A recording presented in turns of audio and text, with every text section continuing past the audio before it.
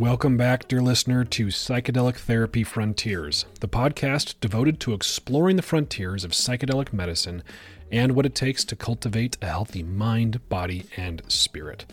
As always, Psychedelic Therapy Frontiers is brought to you by Numinous. I'm Dr. Steve Thayer, and today my co-host, Dr. Reed Robison, and I discuss adult development. That's right, folks. Developmental stages aren't just for the kids. In today's episode, Reed and I will explore different theories on adult development. We spend a lot of time particularly with Ken Wilber's integral theory and Maslow's hierarchy of needs.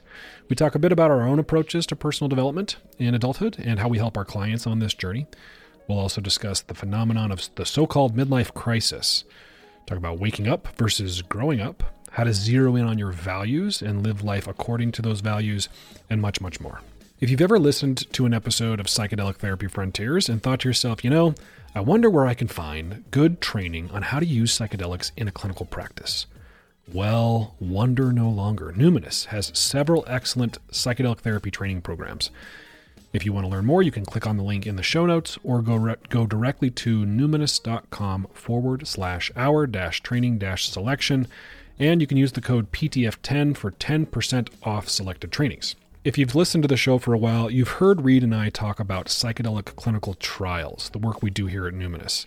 If you or someone you know is interested in being a participant in a psychedelic clinical trial, you can click on the link in the show notes or go directly to numinous.com/research to learn more. If you'd like to support the show, you can do so by leaving us a rating and review. We really appreciate those ratings and reviews. Thank you to those of you who have already done it. Without further ado, here is our episode today on adult development. Reed, how you doing on this fine fall afternoon? It is a fine fall afternoon. I'm doing well, thanks, Steve. How about you? I'm good, yeah. For those of you watching on YouTube, you can see out Reed's window, and it looks beautiful out there. There's been this same Mercedes parked in the same spot the last few times we've recorded. Yeah, it's definitely not mine or yours, but I think it's a fine fall afternoon. I'm glad we're recording today, and I'm glad we're talking about this particular topic because it's something that I know you and I think about a lot, both just because it has a lot of personal relevance, but also professional relevance for what we do. And that is this notion of development, but especially development in adulthood. Yeah, we learn about child development in undergrad and in training programs, but I think less attention is paid to adult development, which, for some strange reason, we've all just kind of adopted this notion that, the kid and teenage brain finishes developing at this age, and then we're all just a mess figuring it out, and there's not a great framework for that, or hasn't been, but that's what we're going to talk about today, because I think out of necessity, we've had to play around with a lot of frameworks and doing our own work, working with clients. Yeah, we're all just a mess figuring it out. I think a lot of people could probably relate to that statement. Relatable. In adulthood, just trying to find our way, wandering through the wilderness. And like you said, we learn a lot in school as psychology professionals about child development. And of course, we've talked a lot about child development and the implications for things that happen during developmental stages, for what happens to us later in life, the way we develop our personality traits, the presence or absence of self-defeating patterns, psychopathologies, whatever. But there's a lot left on the table if we ignore adult development. And a lot of different theories out there and stages of development, even though, and maybe this is why it's less taught, not a generally accepted framework. But what's interesting is this idea that psychology has a problem, right? And I'm interested what your thoughts are. But the subjective nature of reality and all the forces at play that go into our mood states and anxiety and everything else, what we're left with in this, how old is the field technically? 150 years or so formally. But you would have the psychodynamic folks saying, strengthen the ego. And you'd have the Buddhists saying dissolve or eradicate it. And these were at odds. But I think 150 years later, we're starting to reconcile those paradoxes, if you will. Excuse me. I think so. Yeah. Especially the corner of psychology that you and I like to play around in. Because I think, there are a variety of crises that modern psychological theory and science face. One of them is a replication crisis in a lot of our studies, right? We've tried to apply the scientific method to the human condition. We've discovered that the human condition doesn't submit very well to the scientific method, at least not in the ways that some of other disciplines do. And part of that's just because what we're trying to measure, what we're trying to operationalize so that it can be measured, are things that are very subjective. Yeah. And a lot of times the windows into those very subjective things are just self-report, for example. So we take response items on questionnaires and we try to use lots of really advanced statistical analysis to tease out what the correlating factors are, what they might predict, what they might not predict, to give us things like traits or clusters of symptoms, personalities, things like that. And what we're left with is this huge collection of possible tools you can use as interventions in mental health that are often at odds with one another. Mm-hmm. And you have these specialized clinicians coming out of their training that's largely dictated by where they trained, who their teachers were and their mentors, and what they gravitated towards, what alphabet soup of therapy tools, but they don't have to be at odds, and I think that's part of what we'll talk about. But another thing you mentioned, I think, is really important, of this idea of what is truth. And some truths are testable and others less so. Like an example that I heard recently was the debate between Sam Harris and Dan Dennett on free will versus determinism. Do you remember watching that? Like, this has been 5-10 years ago. Yeah. But they were good friends, and then they had this falling apart publicly, like writing books, criticizing each other's books, and then they agreed to have this public conversation. And the thing about truth is that those kind of truths, like, is there a God, or what is consciousness, or the things like is it free will or determinism? There's not one right answer, and it lands on us as individual humans based on if it feels true for us, and that is determined by all of our life experiences that we've had in our bodies throughout our lives, right? So at the end of that debate, I think the most wise thing that was said in the whole thing was when Sam Harris said, just at the end, well, I guess your intuition and my intuition are different on the matter. And just kind of accepting that. And so, because if you can't prove each other's perspective, then, we still should, in my opinion, seek to understand each other. And there's huge value in that when you're in a relationship, when you're in war, when you're having a debate about politics or God. That in large part comes from just trying to see the world through multiple different perspectives. Yeah. Yeah. I'm glad you brought up Sam and Dennett. Like, I've been following Sam's work for a long, long time, and I'm sure I won't be able to characterize it accurately, but he fascinates me because he seems like somebody who, prioritizes empirical investigation and what can be measured as a source of truth. Right, his epistemology is oriented that way, how to acquire knowledge and develop knowledge, and how to investigate the ontological realities of the world. But he also writes and speaks very opinionatedly about morality and consciousness and a secular spirituality. What it means in the world, not just like spiritual concepts for our inner world. Right, which I think is so important. Yeah. Yeah, and I'm glad to hear. I don't remember the details of that conversation, but I'm glad to hear. It's just interesting to hear Sam talk about intuition, and what I imagine some of the things he might say about what intuition is, given what he thinks about consciousness and determinism and free will. But this is something that has sort of perturbed my mind since I was a teenager. Like, what is the nature of reality? What is the nature of truth? How do we get a grasp on it? And eventually, finding my mind arriving at the conclusion that it is, and this could be totally wrong, but it just seems all subjective, given that we can't escape the lens through which we view the world, and everyone's lens is different, and it's shaped by their genetics, it's shaped by their experiences relative to the environment that they grow up in, the relationships that they grow up in, the things that they're taught, the governments under which they live, right? Yeah. The privileges or lack thereof that they have.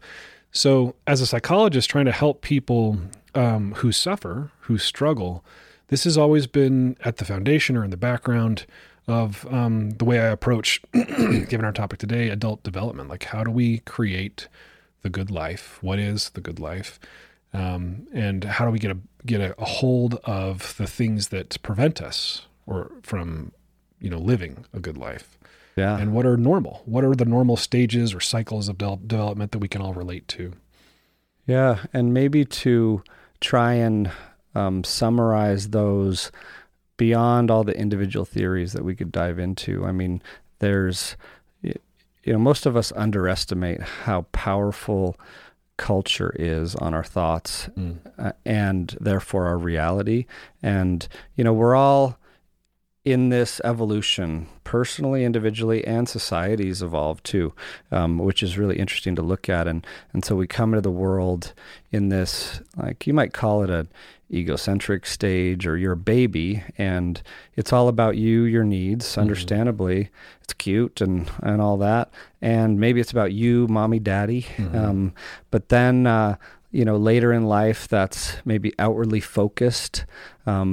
Libido comes, interestingly, puberty, hormones, and an outward accomplishment focused approach to the world. And then there's often kind of a wake-up call that isn't the answer, but like a door opening, and people start to question their beliefs, like that the world is not just what's outside. There's an inner world and all these influences that we've had throughout our life. And then hopefully, ideally, as things progress, a shift towards a more giving, fulfilling, meaningful existence of how you show up in the world, consistent with your values. And that's it. I think it's really helpful to look at with a big picture lens, because it can feel so uncomfortable at times in our life, or confusing, but we are changing big time. Yeah, I think that's a good summary. And I think we could plug a lot of the stages of development and the theories that are out there into kind of that broader picture. As you were talking, it made me think of Erik Erikson's stages of development, which I wrote down because I don't have them memorized, but he's got his 8 stages of development, and I'll just list them off for fun. Starting at infancy to about year and a half, 2 years old, trust versus mistrust. Then you move into autonomy versus shame and doubt, initiative versus guilt. This is preschool years here. Industry versus inferiority. And, these are not exactly face valid, self-explanatory labels here. So if you're interested, folks, you could Google Erik Erikson. But then we're getting into later teen years with identity versus confusion. Kind of like you were talking about, like, as a late teenager, we're figuring out who we are. We're experimenting with who we are. We're getting feedback from our social environment. We're shifting our perspective from, parents to social, to peers. Then you've got young adulthood with intimacy versus isolation. And then, I'm interested in this stage, I guess, because I'm approaching it, if not in it. And this is generativity versus stagnation, like you were talking about, giving back. And that's stuck with me since early, like, psychology exposure in college, like that one. And I love that concept. And you see it in the wise mentors we've all had. I also see a lot of my clients grappling with that. I've noticed, a lot of times that the type of clients that I get as I advance through my career, and the kind of people I'm like reaching out to and trying to help, or I'm often in a parallel process with. So a lot of times they're pretty close to me in age, not all the times, of course, but and I'm sort of helping them from 1 or 2 steps up on the stairs, where I am compared to where they are. Maybe that's one way to think about it. But yeah, I've given a lot of thought to that idea of generativity versus stagnation, and this desire not to feel stagnant, but not to confuse that with this need for ambition and accumulation and proving or protecting, those kinds of things. Yeah, and it's a couple disclaimers come to mind that might be useful before we dive in too deep on these rabbit holes is, one is that these stages are just frameworks, and every individual is so different, and they're often more overlapping than we think, and they may even be cycles of stages that many people have to go through more than once. Like you can have more than one midlife crisis, for example. And it doesn't have to happen midlife. Yeah, and so there's a little story I want to tell on midlife crisis, but the other disclaimer is well, practice matters. Like the only way to know these wiggly truths, as Alan Watts might call them, is to try them on and check in with how it lands for you and your intuition. One of my kind of yoga teachers who I never met because he's passed on, but Batabi Joyce, founder of kind of Ashtanga yoga from Mysore, India, would say, practice and all is coming. Or he would say, the yoga practice is 99% practice, 1% theory. And it reminds me of kind of what we're talking about, what we've learned in therapy in recent years of you have to engage the body to do trauma work because there are labyrinths of the mind you can get stuck in. It's just one thing. It's one thing to intellectually understand something, but that has nothing on an embodied experience.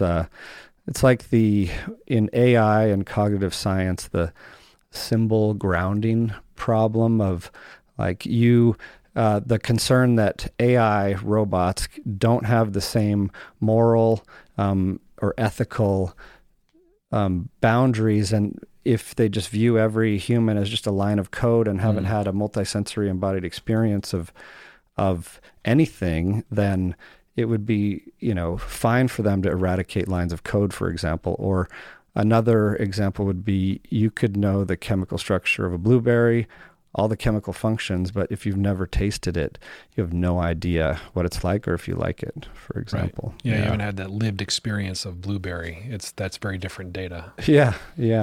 But on the midlife crisis front, it's actually this book for those on video. I'll hold it up. Psychotherapy and Spirit by Brant Courtwright, that I just kind of a random one I found and have used a lot through the years in transpersonal work. But in there, it talks about Michael Washburn, not that well-known philosopher Jungian who wrote a couple of books, but he talks about the midlife crisis as somewhat of a hero's journey where, like, in the first half of your life, your ego emerges from this collective unconscious. Like you don't know you're an individual as a baby. You're part of your mother, your parents, if you will. And then as it starts to engage in the outside world, towards the end of that stage, there's what we were talking about, the libido towards, others, like reproducing and whatever, and towards accomplishment. And we're getting more and more out of touch with our inner archetype of that true self. But then as that starts to recede, and diminish throughout your life, the outward focus, you're like, wait a minute, is this what life really is? And you turn inward, and that second stage is more of like, oh, I have an inner world and I have consciousness, and there's all this subjectivity and all these beliefs. I'm not actually my beliefs, and they may actually change. And it's like an individuation process back to that archetypal self, but back to that baby state, if you will, of unity. But now you have the experience of life that you have to integrate, which is not easy work, into it. It's kind of, he calls it regression in the service of transcendence. And so then comes the dark night. Dark night of the senses is what one book, like St. John of the Cross, called it in a book called Dark Night, but where it's like a purge of your psyche, a purification process, where there's loss of meaning, pleasure. You're like, oh shit, old satisfactions no longer seem gratifying. You're confronted with your own shadow, forbidden thoughts, feelings, like your underworld, your darkness, everything. And then eventually comes in this stage, in whatever form for each person, a waking up experience that some, like the New Age spirituality would say, that's what it's all about. That's what you need. But this is actually just the sign, the door opening of the work, and not enough in and of itself unless you do the growing up we're talking about, the cleaning up. And so then through that like dark night, the depression, you're sinking into a black hole, swallowed by the belly of a beast like Jonas. These are metaphors for it. You're abandoned by, like even Jesus, why God has thou forsaken me? And all your early object relations come on board. You have to face them. You're angry at people, all these feelings that, you thought you shouldn't, couldn't, wouldn't have. Your ego's vulnerable. Going back to these old places, and this could be for any individual a very different duration, depending on your spiritual anchors. Right, It could be years, and it's not just an ordeal, but like this purification process, and why I like having frameworks, especially those that land as good and useful for you, or the more you can understand and embrace it, the more you can surrender to it, the faster you move through a process like this. And that is like the key, I think, to kind of developing is, really signing on to the process and surfing the waves of those in whatever skillful way you can. Yeah.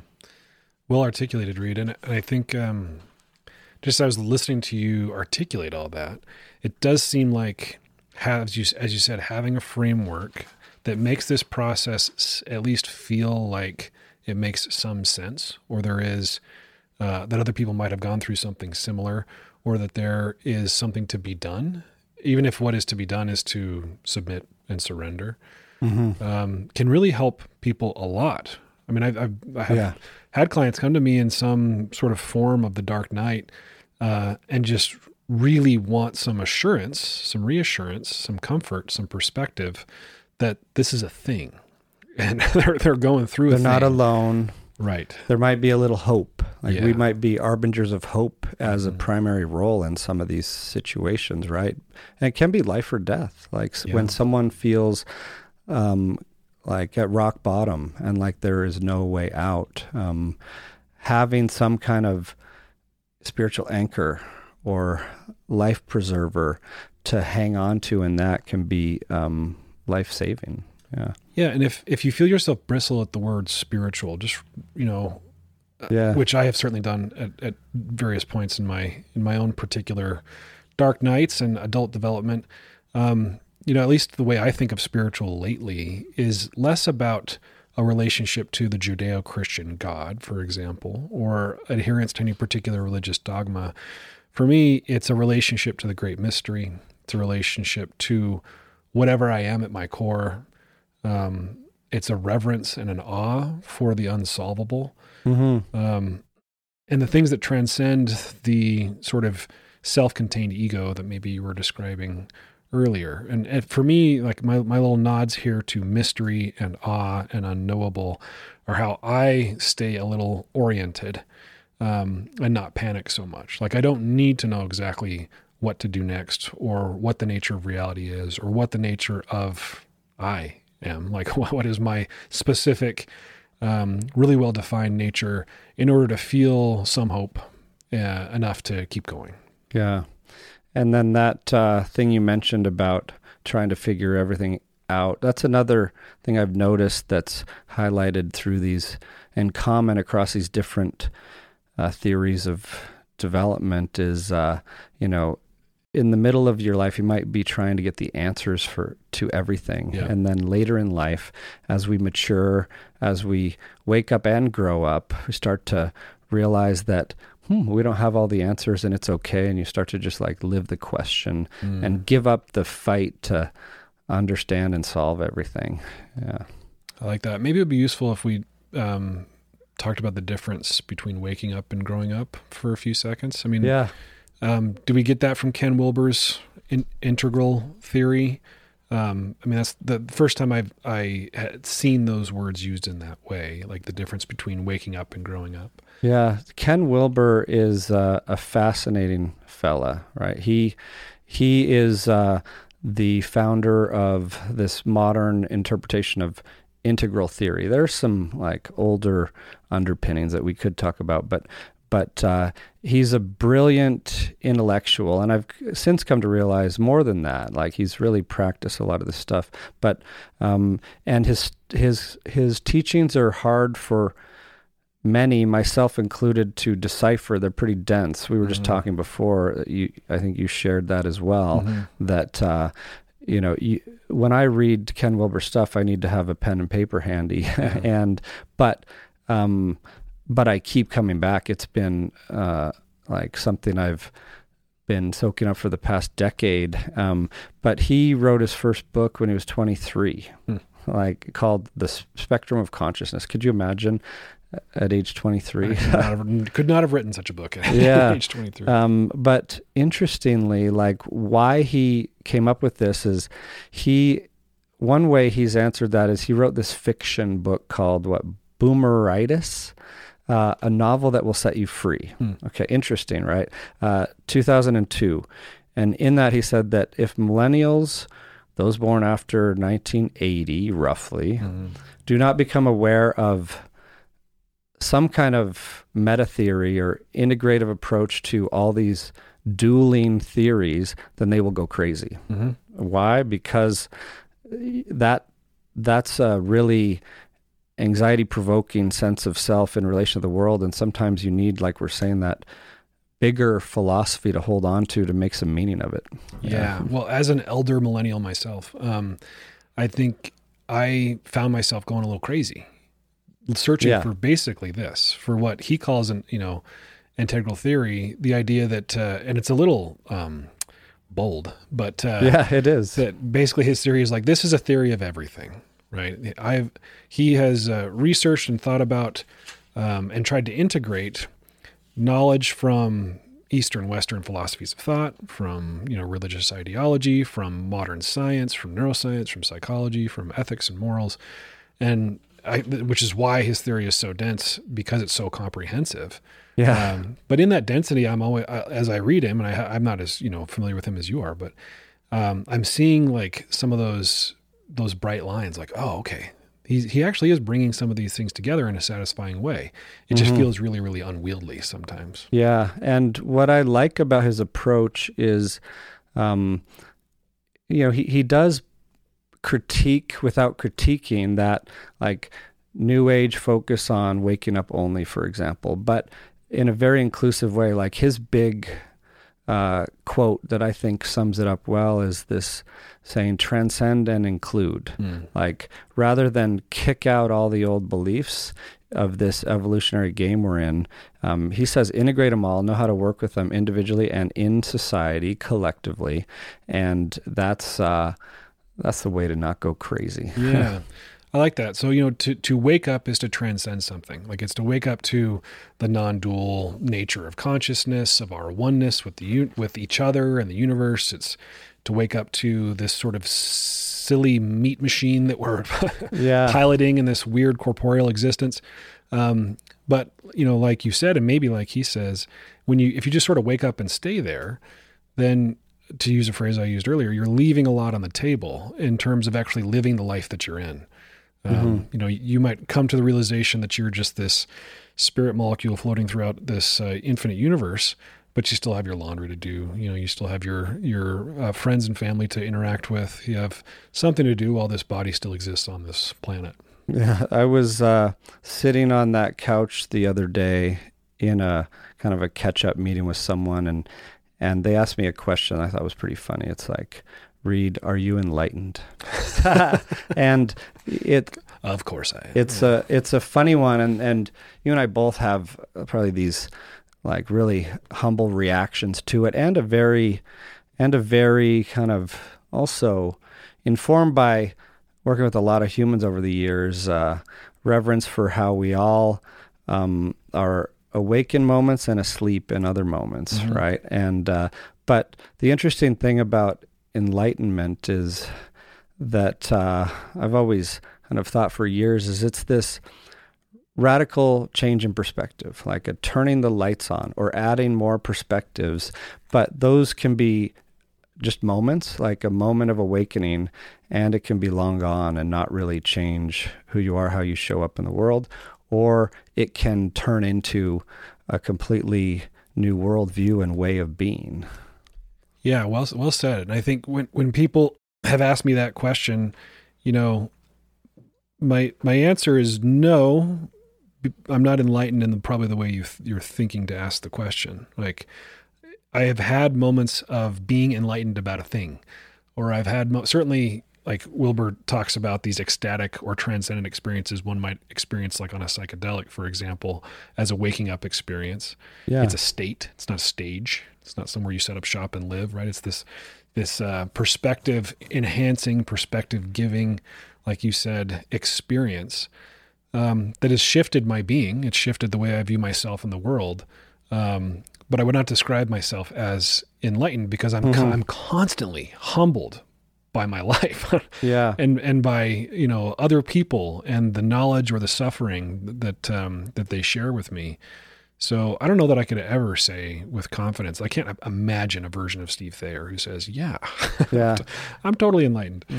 And you won't hear enlightened gurus just answer that point blank either. If anyone is a fully enlightened guru, I like how one of my yoga teachers would say it of, like, we're all walking around the planet, either awake or asleep or in a state of enlightenment or not. And it's on a spectrum, more likely.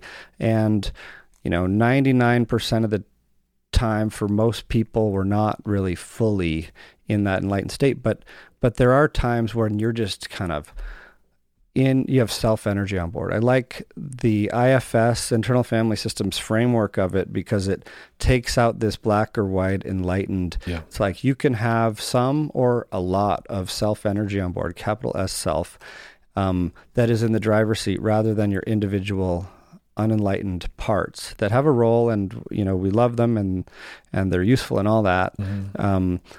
But that is kind of the way I view it, is trying to have more and more moments where you are more and more in that self-energy or enlightened kind of state, and acknowledging that we're all dipping below that surface and floating above it at different times. Yeah.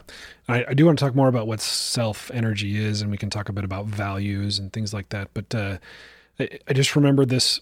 I was listening to Pete Holmes, who's a comedian, really funny, but he wrote a book called Comedy, Sex, God.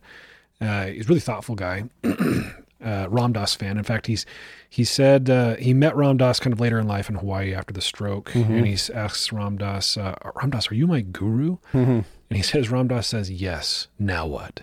Yeah, I like that. And for Pete, it was like, oh, like this enlightenment, again, is not this place I go to and set up shop and know I don't have any problems anymore. So people like funny people like him, and we've mentioned Duncan Trussell, these kind of hilarious folks that are on an enlightenment seeking path or a personal development path are always really fun for me to listen to. But yeah, I love when people can bring a little comedic flair to the discussion. That's for sure. Yeah. And in fact, those enlightened gurus, if you will, are more likely to answer you in a riddle that's actually quite useful, like the whole idea of a Zen koan. It's like just a question that triggers awakening in some way, But Ken Wilber's integral theory and all the work that's been done by the growing community of people building on that has some useful, even though complicated, some useful ways of looking at oneself, and does a good job, I think, of breaking our inner and outer worlds down into different categories, knowing that you can develop really rapidly on the intellectual or on the physical prowess front or on some aspects of your even spiritual development, and it's not out of balance, and it's uniquely your trajectory of development. And just because someone has enlightened teaching, say like Osho, right, who wrote some brilliant books on love, but there's also a documentary about kind of the shady, money-seeking practices and interrelational messes that he had around him. Yeah. Like maybe it's possible to be an enlightened psychopath, or an enlightened. I heard somebody say that this might have been that podcast with Ken Wilber that you sent me with Schmachtenberger or whatever his name is, but, an enlightened Nazi. Yeah. Again, the difference between waking up and growing up. Yeah. Yeah. So I love the focus on our own adult development that includes, yes, our mental health and our physical health and our spiritual well-being, and also, how we take care of each other and the planet. Yeah. Yeah, and Wilber, in my cursory reading of him, he tries to incorporate a lot of those things, not only the spiritual and philosophical, what we know from sort of the modern psychological science and theories, but also like biopsychosocial and some of the limitations of simply looking at, when we're talking about clinicians trying to help people heal or grow or thrive, the limitations of simply biopsycho and social. Yeah. It often doesn't include spiritual, for example.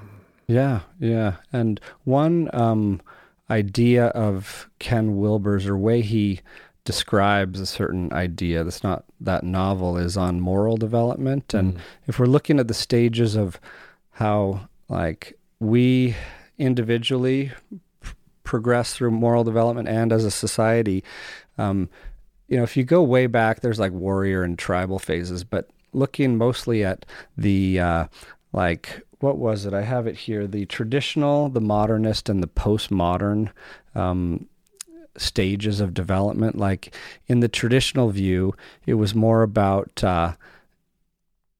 traditional view is more about like the social conservatism, religion, and then in the modern, it's more like science, focused on science and business and keeping the trains running and secular things. And then the postmodern kind of stage of development, and these are overlapping, but the postmodern one is more giving a voice to the oppressed and the social injustices and things like that.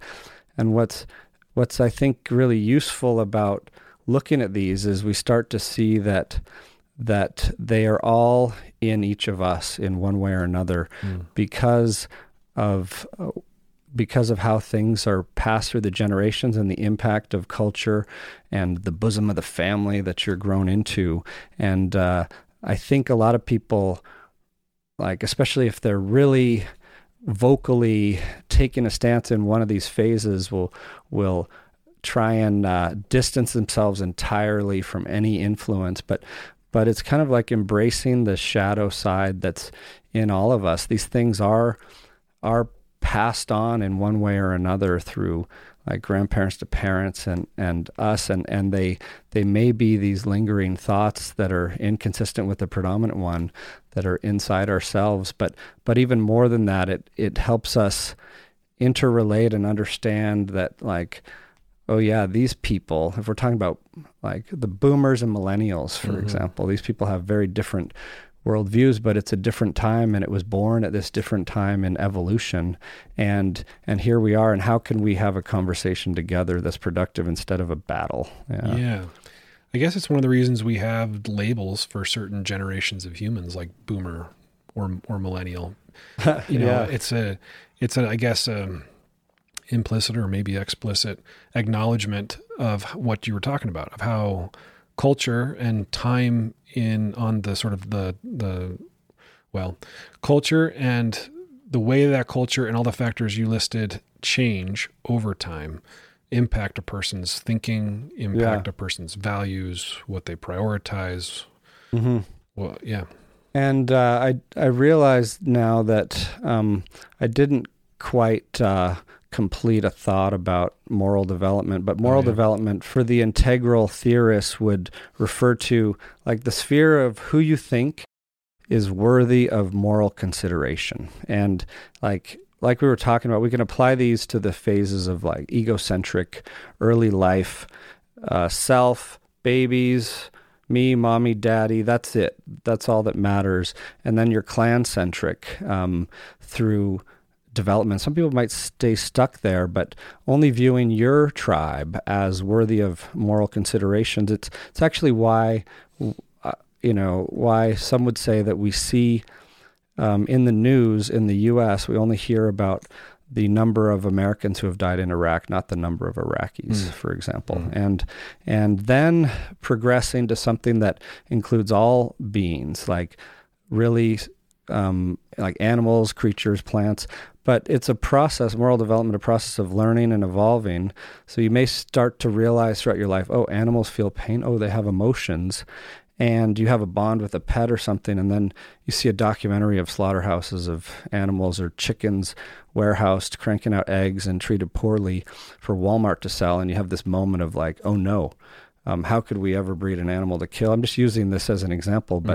But so then you either, like, you're changing your beliefs and responding in a way that you decide to, like you might stop eating meat, silent protest it, or I only eat what I kill, or you might chain yourself to a tree or hold picket signs outside of these places. But everyone has a piece of their truth. And what I like about of the truth, and Ken Wilber really focuses on that these are valid feelings and perspectives, and what really matters is trying to listen and understand and integrate that, like kind of like parts work. We were talking about parts work, but sometimes we forget that parts work as a metaphor is looking at the inner parts, but these are based on principles of how we should interact with outer parts too, like no bad parts, and seeking to understand and listening and loving into the light, things like that.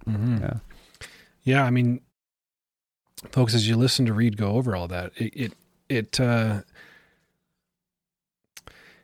I just want to name and give reverence to how confusing this can be. Oh yeah. Yeah. Again, I know we gave it a nod a second ago. Because as I'm listening to Reed talk, I'm finding myself agreeing, and that I'm also finding dozing off. Not quite. No, I'm finding parts of myself objecting. Like, well, what about this? What about this? I'm a little confused about this. So I think wrapping all of this in a nice warm blanket of compassion is something that I often try to return to. So compassion for myself, compassion for others, also compassion for the parts of me that want to protect me and that want to protect my ideologies from annihilation or change. And it's something I try to be really conscious of in me, and I notice in others.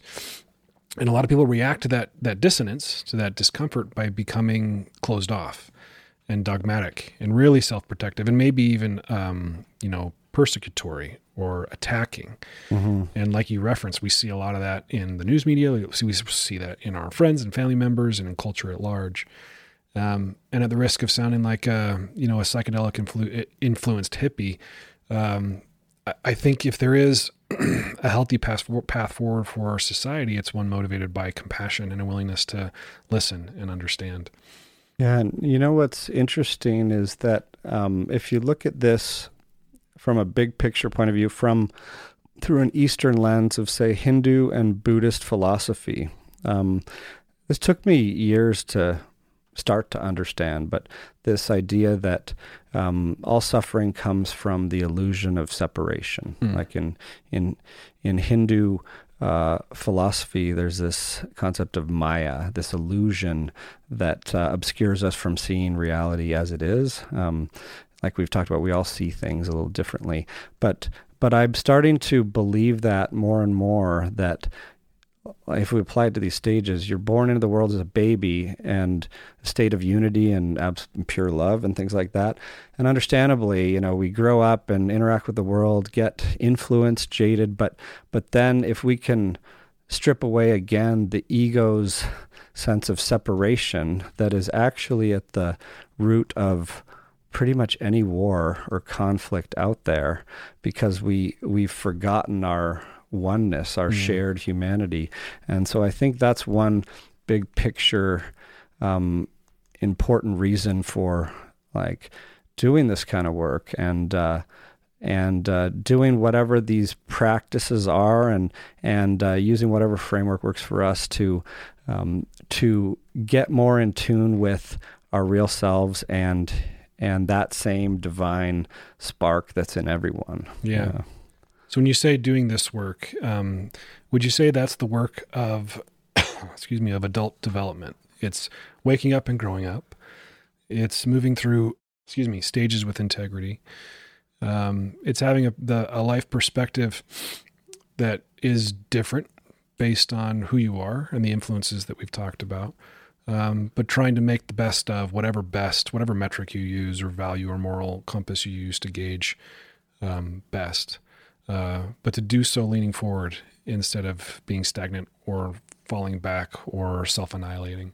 Yeah, like trying to really separate out the influences of this like culturescape, if you will, or these imposed limitations, self-limiting beliefs, all that, and the beliefs that aren't really true to ours that we may have taken on or been born into.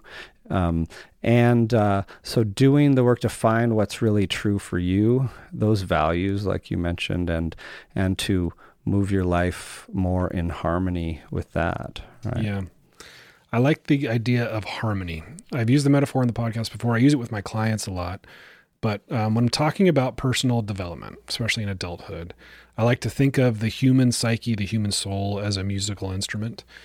And I played the cello in high school growing up. And, it was in the nature of that instrument to fall out of tune because the strings are in tension around pegs that are just sort of jammed in there. Mm-hmm. Usually don't have screws in them to hold them where they are. So we don't get mad at our instrument when it falls out of tune, but it can be really helpful to become an expert at listening to that instrument, knowing when it's out of tune, and then doing what you need to do to calibrate it, right? To bring it back in tune so that you can be in harmony with self, in harmony with the other instruments that you're playing with. And when you become an expert at that, then you have options, you have volition, you have choice, because then you can pick what kind of music to play. And if you're an instrument well-tuned, there's a lot of options for what you can play. But if you're an instrument not well-tuned, it doesn't matter what sheet music you're using, you're not likely to sound very good. Yeah, I like that analogy a lot. And in fact, I saw that in real life after recently just putting a new string on a guitar and seeing how that string is the one that goes out of tune so much more and so much more quickly than the others. And you start to realize that as you tune yourself more and more, that becomes more efficient and second nature, if you will, to get in that state of attunement. I like that. I'm going to add that to my metaphor, because when you put a new string on a string instrument and you bring it into tension, that new string will stretch. So if you, and old strings don't stretch as much, right? They're used to being where they are. So I've snapped them before. Right? If you stretch them too much, they snap. Man, this metaphor is gold. Because when you're trying on a new way of being or trying on a new skill, we talked about habits a couple episodes ago and making changes stick, that it's very rare for you to sort of put it in there, put that string in tension, and for it to never stretch or fall out of tension. So again, we can make reference back to what I said earlier about self-compassion. If you have an understanding of your development and you have this container of understanding within which all this scary stuff, the dark nights, the hero's journey happen, then you're going to be able to navigate those rough waters. Now I'm mixing metaphors, but navigate those rough waters with more confidence, with more faith, with more hope. Yeah, I like it. And your question about practices, I also didn't really answer, but I'm realizing that because integral theory can feel so complex and therefore confusing or overwhelming, I think it is important to try and distill it down to what could practice look like, and one way I've seen some people approach that is like of plotting the different areas of development and listing off some practices that support them and taking an inventory of where you're at in these things. There's even something called the psychograph in integral practice that is kind of like the psychological assessments we do, but it includes a lot more spiritual and other parts of life, and plots. It might plot where you're at a given point in time across 10 areas. But if you look at like these core areas of practice would be like body, mind, spirit, and shadow, those four. And then other ones that are ancillary supporting ones like ethics, your intimacy, your work, your emotions, your broader relationships. And then if you would if you want to work on these, like at least the core things, pick one practice from a given module and try it, and really try it enough days or weeks to give it a chance. Like for the body, it might be adopting some kind of body-based practice for joyful movement, or just being able to function and flourish in life. And for mind, there's so much there, but like the meditation, attention training, the reading and study, and then spirit, whatever your spiritual practices are of inquiry or meditation, worship, devotion, nature, whatever, and doing some shadow work, right? Mm-hmm. Yeah. I like to think of that process sometimes in terms of the scientific method, just to sort of take the pressure off of myself, meaning that I start with a theory, like I think this is how the world works, or I think that if I try this thing, I might feel better or do better. And so I have a theory, and I'm not particularly attached one way or the other. I try not to be. And then I go out and test a hypothesis based on that theory. So you mentioned the practice, right? Like trying something on for a week or two or even longer, and then collecting data. And if we're really trying to be a true scientist about it, when we collect data, we're trying to be mindful of and control for our biases so that we look at the data as purely as possible, knowing that we can't help but be biased. But as much self-awareness as possible you bring to that process. And then you calibrate life, you tune your instrument, I guess, based on the data, based on what you collect, what you observe, what you experience. Yeah, like we've talked about a time or two on here about doing trigger work, like what in the last week has activated you, and what did you do with that? Was there a time when you were able to look back and reflect on it and see how you reacted, and do something like we've talked about, like a process of emotional self-exploration? When's the earliest?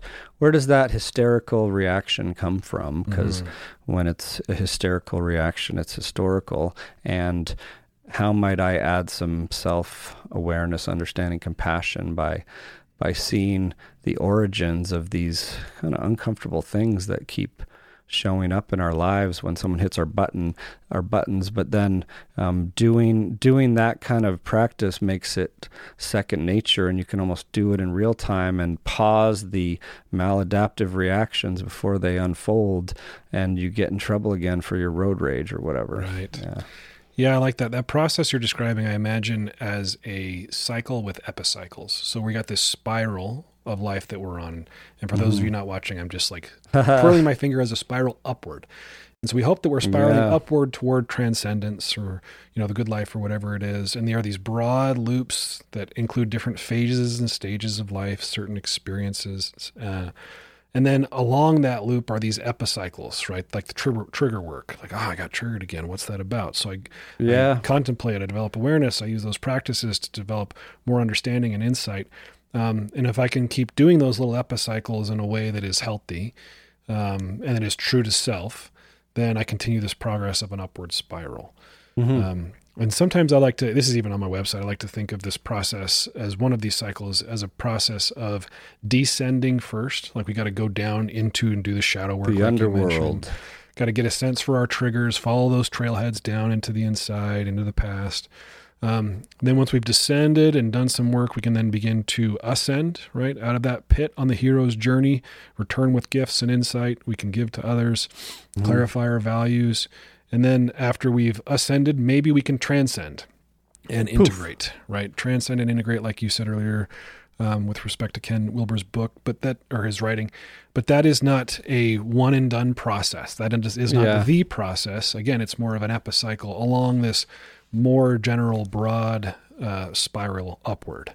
So forgive the rant, but I like the rant and the spiral analogy. In fact, last time we talked about eating disorders, and in eating disorders, there's this commonly taught thing that the recovery process is not linear. It's more of a spiral. And in integral theory, for example, over the years, Ken Wilber has adopted spiral dynamics concepts in there to really apply these stages of development to that kind of spiral geometry as well.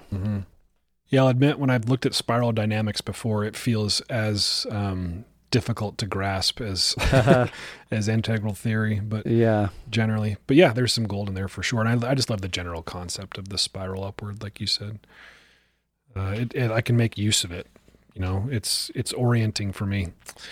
Another one is Maslow's hierarchy. This is one that a lot of people will be familiar with. And I've mentioned his book before, but Scott Barry Kaufman's book, Transcend, is a revisit where he revisits Maslow's work and builds on it. Scott's a scholar of Maslow, really, and has done a lot of empirical work himself on, positive psychology and related topics. But he sort of recontextualizes the pyramid. He asserts that Maslow never implied for his work to be put in sort of a stage-wise pyramid that people ascend. He wanted a spiral, damn it. Yeah, that's why I wanted a spiral. So Scott comes up with this alternative metaphor of a sailboat. And you should Google it if you want to see it, or get his book, Transcend. But he's got this sailboat, the hull of which is down in the water, and in the water is security, right? We have to have this strong hull that carries us through what might be dangerous. So of the security needs, he has safety, connection, and self-esteem. The bottom of the pyramid. Yep. And then at the top, the air is growth. So we have security, then growth, and part of the sail of the sailboat that carries us through life. This ocean of waves is exploration, love, and what's the last one? Purpose. Nice. And then above all that is the wide open sky of transcendence. So I just think it's a fun metaphor.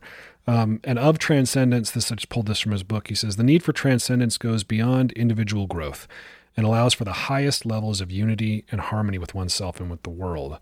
Transcendence, which rests on a secure foundation of both security and growth, is a perspective in which we can view our whole being from a higher vantage point with acceptance, wisdom, and a sense of connectedness with the rest of humanity. So you can see the parallels with what you were talking about earlier. Yeah, and I like the boat analogy. I've heard that applied to integral theory, transpersonal theory as well. Of it gives you kind of a broad worldview and ontology to see what boat you're stuck in, meaning like challenging your cultural beliefs, about what is sacred and important to you, to get more into that big mind, wise mind perspective that integrates everything, transcending that stuck lane you're in. But you got to see it first. Awareness is half the battle. Which is one of the reasons I think slowing down and engaging in contemplative practices is so crucial to adult development, because of how crucial awareness is. Otherwise, as Jung said, and as we like to quote often, unless you make the unconscious conscious, it'll dictate your life and you'll call it fate. And I wonder about the things that I've called fate, or that I'm currently calling fate. That's just the way I am. That might not just be the way I am. They might be some conditioning or social programming or karma, or a part of myself that isn't core self that's sort of running the show or steering the boat, I guess. Yeah. And there are subconscious forces at play in all of us all the time, right? I mean, what is it like? We have 80,000 some odd thoughts a day, and 90+% of them beneath the general level of our awareness. Makes me think of that old metaphor to explain Freud's theory of personality, where it's the iceberg, right? And most of the iceberg is beneath the level of awareness, subliminal, subconscious. Yeah, and if you think of enlightenment as a radical change in perspective, or adding to your perspective, you can see how like just getting more worldviews or integrating different philosophies and theories can be helpful. It's kind of like, if you've seen those 3D scanners, I actually sat in one once. Well, I did a headstand in one once. I had to hold it for 2 minutes or something while this scanner just whizzed around me, and then it'll 3D print you or whatever. I think that would have put me in the hospital. Holding a headstand for 2 minutes. But it's Good like if you, anyone I've known who has gone on a trip to India, for example, or pick a lot of different places. They've come back changed in some way of their worldview and beliefs, more so from that week than any other week they've had in a long time. And it's because you got kind of a radical additional perspective. Like if you're looking at a thing from in front of it versus looking at it from in front and the side and every angle around it, like when we accept the perspectives of others, not accept them, but like hear them, try to understand them in debates, that's when we have more of, I guess you could call it an enlightened or broad perspective, informed view that can be so helpful. Yeah, I love this notion of perspective and view. Like, and we have fun examples of this in cognitive neuroscience, right? Or you have a picture of something and you look at it and your first impression is this is a woman's face. Yeah. And then, you're primed to look at it differently, and all of a sudden you see something different in the image. It pops out. Or, if I were to look at this piece of paper from one plane, it would look like a very thin line. And if I didn't change my perspective, I wouldn't see that it's actually a broad, flat sheet of paper. And maybe I'm having an argument with somebody who's sitting to my left, and they're seeing this broad sheet of paper, and I'm seeing this thin line. It's a face. No, it's a vase. Right, exactly. It's a duck. No, it's a woman. It's a gold dress. Right. Yeah, I forgot about the dress thing.